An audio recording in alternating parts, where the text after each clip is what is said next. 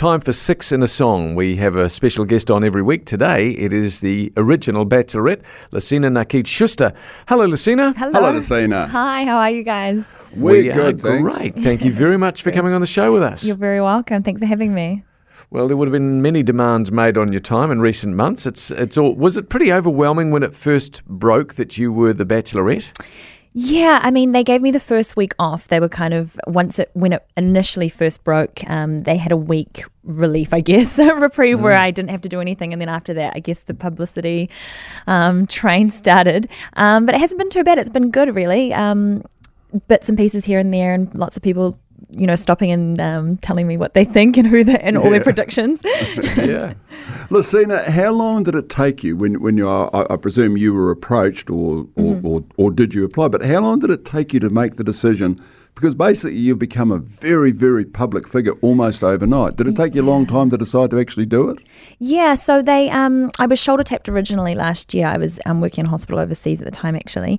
And they were like, we'd love for you to apply, and I thought, why not? And so I did. And then it was a month or two of Skype interviews and getting to know each other and finding out what I like and finding out what the process is. And so I wrapped my head around it during that time.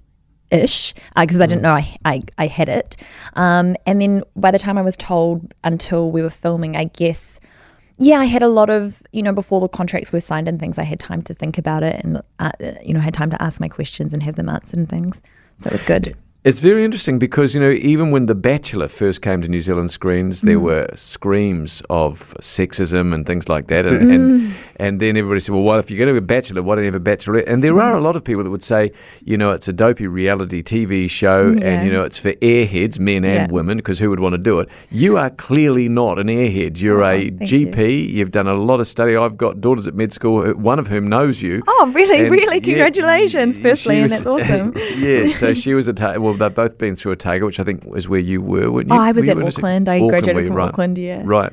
But there's only, there's only two, so that everyone kind of knows everyone. Yeah. So clearly you're an intelligent, articulate woman. Why did you say yes to a show like this? Well, I didn't think that there would be a real negative. It's just another way to find someone I felt. It's just a dating. Obviously, everyone is watching, but everyone's not watching. I mean, apart from your film crew, the public aren't involved, I guess, whilst the whole thing is happening. So you're just genuinely meeting people as you would in real life, I guess, but it's just a different way of doing it. And it was just one of those kind of why not scenarios. I mean, I didn't think I had anything to lose. I was definitely looking for someone at the time, anyways. Right, so that's a good thing, Lasina, because there was that controversy in Australia's Bachelor with Nick Cummins, the honey badger, and then at the end of it, he didn't choose anybody, and everybody said, well, he must have known that he wasn't going to get anybody right from the get-go. Oh, okay. But you are genuinely looking to find the love of your life. I genuinely am. I'm definitely ready for that. I understood what happened with the whole honey badger situation as well, and I think I'm not sure exactly what happened there, but I just am trying to be as genuine as I am about who I want or what I'm looking for, I guess. And I definitely was looking for something. And so that was my intention going in, for sure. Did you talk this over with family or friends at all when you made that decision? I did, yep, definitely. Yep. My parents were both kind of like, oh, Lasina. Sorry. But I think they really trusted that I would make the right decision for me and not do anything that I felt was disingenuous and not act, or not just, or take it kind of seriously, as a lot of people have seen that I clearly take it pretty seriously. Yeah. And so I think they just trusted that I'd make the right decisions for me. What did you think when you first saw yourself on television? Because, it's like when you start in radio, you listen to your voice as a kid and you go, oh, I sound so terrible. What did you think when you saw yourself? Does it get better, guys? Does it? Yeah, over time? Yeah. It's been actually really tough to watch back, to be honest. I think because I know how I was feeling behind the scenes at the time, and it definitely translates. I'm really not that transparent, and not that great of an actress, turns out. So I really was just being myself, and I think the times that I was down and feeling, a little bit disheartened with the whole thing, that really comes across, and then times that I'm feeling really happy and I really love the whole process, that comes across as well. And that's just, I think, the whole roller coaster of emotions, and I definitely see it all watching it now. Are you wired up for sound all the time? Yeah. You mean when I go to the bathroom and things as well? No. I wasn't actually thinking that, but yeah, by all means tell us if you are. Anytime I'm on a date, I'm wired up for sound. Right, yeah, okay. Yeah. So from the morning, as soon as I get there, I'm wired up, and then when I leave at the end of the night, it gets taken off.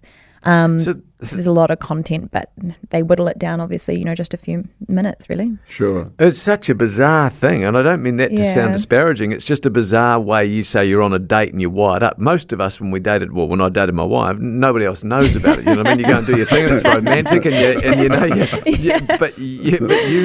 So is there anybody that you're looking at now? I know there's a few weeks to go yet, but you're going, actually, I could really see myself with this person for the rest of my days? At this point in time on the show? Yeah. At this point in time in the show, I'm still really getting to know the guys, and a bunch of new guys have just arrived as well. Yeah, so I haven't made up my mind any which way as yet. Great. No. Fair enough.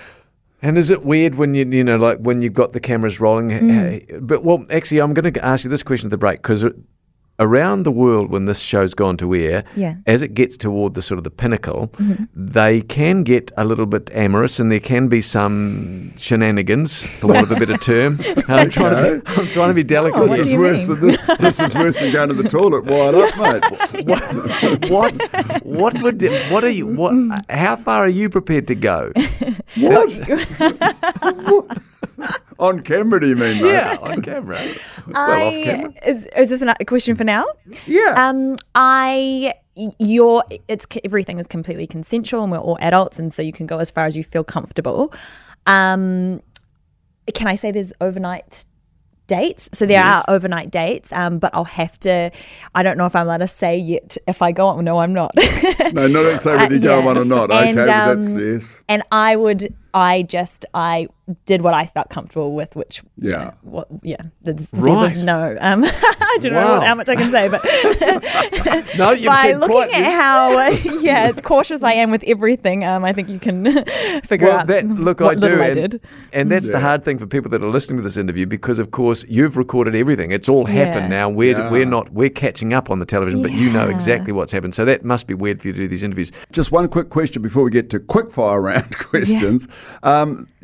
The show here, The Bachelorette New Zealand, has broken completely new ground worldwide, because there is a second Bachelorette on the show, Lily McManus. Yeah. The question that I must say has crossed my mind and Si's mind and a lot of us is, have you two become sort of mates and buddies? Yeah, of course, absolutely. We became friends before the show aired. So we met off screen, and we met on our own, unbeknownst to all the producers, and we got to know each other, and we had a chat about how we were going to progress and what we wanted out of it.